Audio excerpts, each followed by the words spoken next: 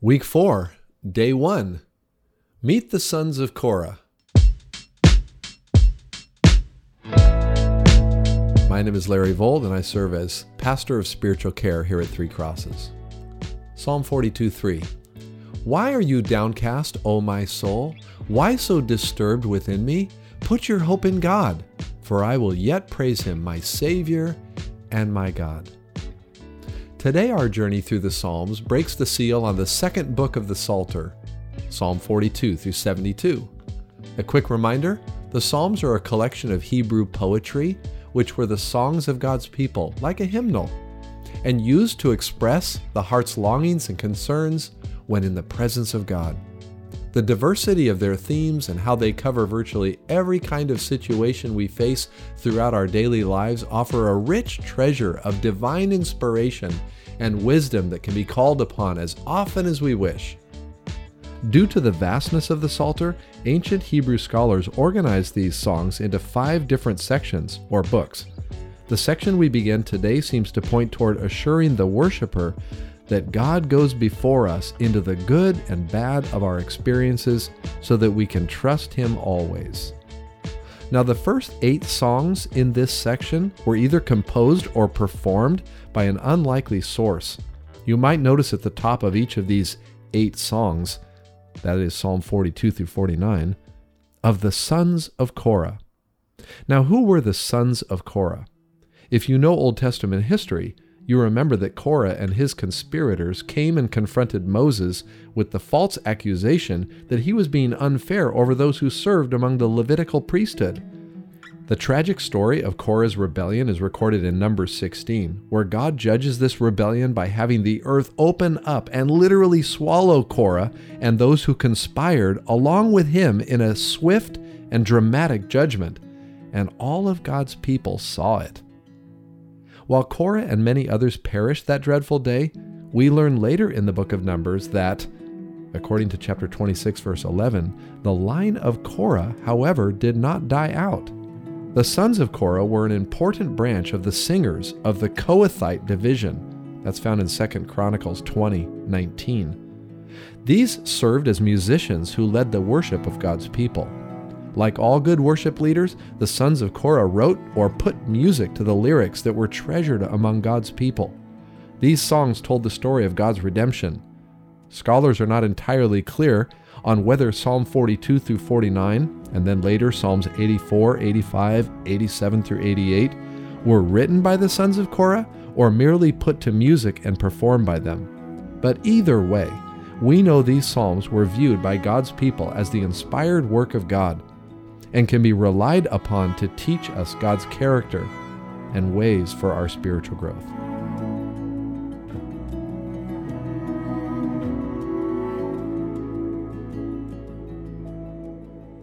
The general tone of this small collection of Psalms, 42 through 49, begin with that of a conflicted heart. I mean, someone who is in one sense absolutely convinced that God reigns supreme over all people and circumstances, but in another, wonders at times how God could permit things to happen as they do in our world. This comes out most vividly in Psalm 42 and 43, which are often viewed as one psalm in Hebrew manuscripts. The refrain is repeated 3 times. Why so downcast, O my soul? Why so disturbed within me? But in each of these refrains, the writer anticipates his condition being transformed into praise as he turns to hope in God. Put your hope in God, for I will yet praise Him, my Savior and my God, he writes. All of us can relate to feeling in one moment overwhelmed and being swept under in the current or difficult or impossible circumstances that we face, and in the next moment, reminding ourselves that praising God is possible if we choose to put our hope in Him. Perhaps as you read this, your mind is toggling between a hardship which is crushing your spirit and the settled belief that God is good and is worthy of your praise. If we stop for just a moment and look back over the course of our lives, we might see this trajectory even more dramatic. That in life, there's a constant engagement between what's hard and foreboding, and alongside of this, the promise of God's faithfulness to pull us through. If this juxtaposition is the tone of these psalms set before us, then perhaps it's arguable that indeed the sons of Korah may very well have been perfectly positioned to recall both the tragic and inexplicable days of generations past, and at the same time, the hopeful future that belongs to those who put their hope in God. We find a slightly different angle in this juxtaposition in Psalm 44. Here the psalmist reflects over the abundant evidence of God's power and faithfulness over circumstances described in the Torah, a word that describes the Hebrew law and the first 5 books of Moses. Yet now, evidence of a disconcerting and incongruent reality seems to present itself. Note the strong beginning. This is chapter 44, verse 1. We have heard with our ears, O God. Our fathers have told us what you did in their days, in days long ago. And then being convinced over the power of God to subdue any foe, and I quote, with your hand you drove out the nations and planted our fathers. You crushed the peoples and made our fathers flourish. Now the psalmist reaches a crescendo of his confidence in Jehovah in verse 8. In God we make our boast all day long. We will praise your name forever. Pause for a moment and think about the many times you've had this same conviction in your heart. You read the scriptures and say, God, you are great. You have always been my deliverer. You are worthy of my highest praise.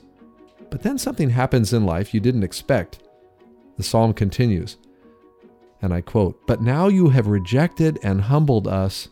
You no longer go out with our armies. You made us retreat before the enemy, and our adversaries have plundered us. Verses 9 and 10. Life just has a way of sneaking up and biting us when we don't expect it. Are you feeling the string of problems, suffering, difficulties, and are you beginning to wonder, where are you, God? It's a normal response of believers who know how faithful He is to wonder where He's gone when life gets hard. The Apostle Paul encourages believers in Rome who are suffering for their faith by quoting a section of Psalm 44 to them, and I quote, Yet for your sake we face death all day long. We are considered as sheep to be slaughtered. You recognize that? That comes from Romans 8:36. Paul wisely selected the theme and words of Psalm 44 to properly illustrate his point to the Romans, that the irony to which much of Scripture points is that our problems notwithstanding, God is good and nothing can separate us from His love. This brings us back to the main question we've been asking throughout this series.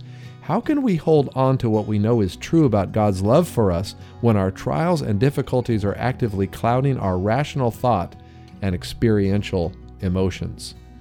Sometimes when life's circumstances are particularly difficult, a fresh vision of God can restore our vision and give us hope.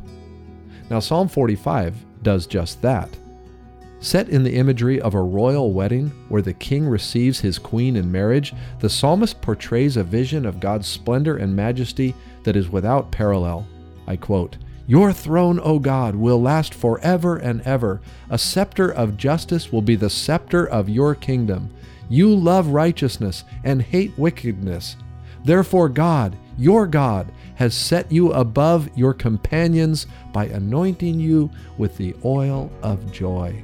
That's Psalm 45, 6 and 7. A careful reading of this text provokes the question of why the psalmist seems to refer to God addressing God. The answer to this comes in the New Testament. The writer of Hebrews attributes this section of the psalm to God the Father speaking to God the Son. We find that in Hebrews 1, verses 8 and 9. Therefore, we know that here in Psalm 45, under the inspiration of the Holy Spirit, the writer is offering Old Testament saints a vision of the coming Messiah, the one through whom salvation would be purchased for all of God's redeemed. Hallelujah! We need a fresh vision of this Messiah to whom the Psalms point. Now, as we move to Psalm 46, we find also that this psalm contributes a clear vision of God's majesty and the practical ways His power is worked out in our lives. I quote, God is our refuge and strength, an ever-present help in trouble. Therefore we will not fear. That's verses 1 and 2. The opening words of Psalm 46 were the inspiration of Martin Luther's great 16th century hymn, A Mighty Fortress is Our God. I remember singing that song many times as a kid in the little Baptist church where I attended with my family. I still love that song. It's in this psalm that the compound name of God, Jehovah Sabaoth, is used.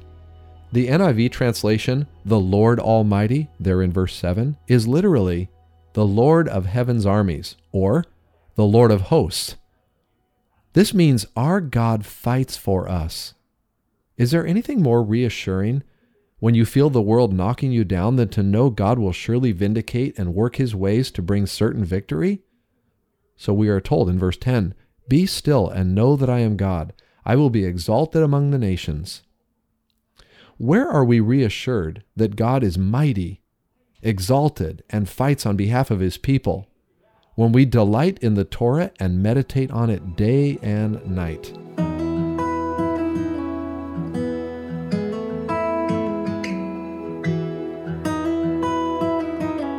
Now we move on to Psalms 47 and 48, where we read a fresh vision of the Messiah and the reflection of the Lord, which are inspirational and full of praise. For example, Psalm 47 views God as enthroned above the earth, deserving everyone's praise. He reigns, he's the king, he subdues the nations and will have his way without compromise.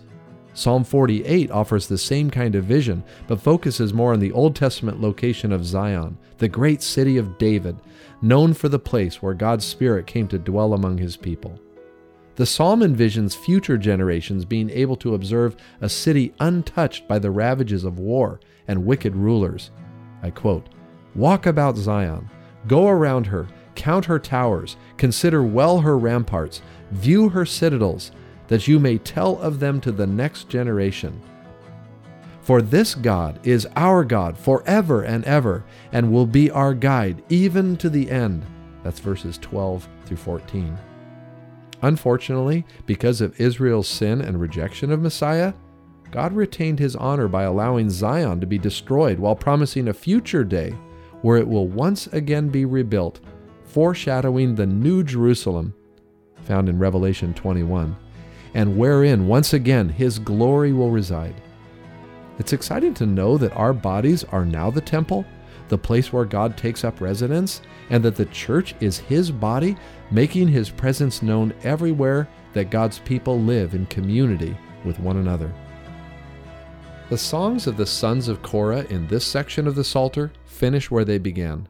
Psalm 49 promises that there is nothing to fear when evil days come, as in verse 5 says, or when surrounded by wicked deceivers, or when comparing their lives with the wealthy, verse 6. There is no one, whether high, low, rich, or poor, that need to miss out on the plan and purposes of God. No matter what the challenges might be in our lives today, we can take comfort knowing that the Scriptures portray a God who will redeem our lives from the grave and take us to be with himself, verse 15. With a whisper of the reality of resurrection, the psalmist invites the worshiper to consider that truly, no one has it better than the one who is ransomed by Jehovah God and his Messiah. Do you fall into this category?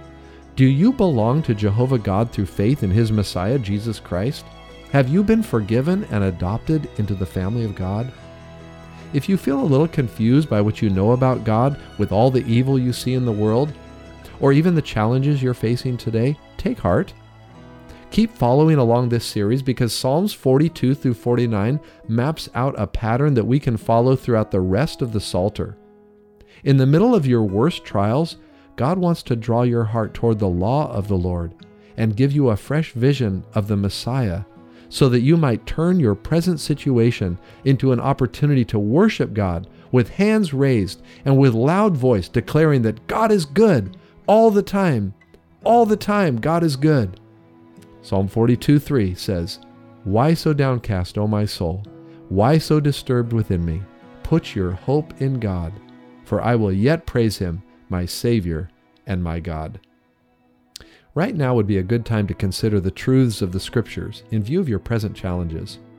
What would it look like for you to stop fighting your circumstances and let the God of heaven's armies step in and do what only he can do? Identify where you need him to intervene and spend some time today surrendering this area of your life to him.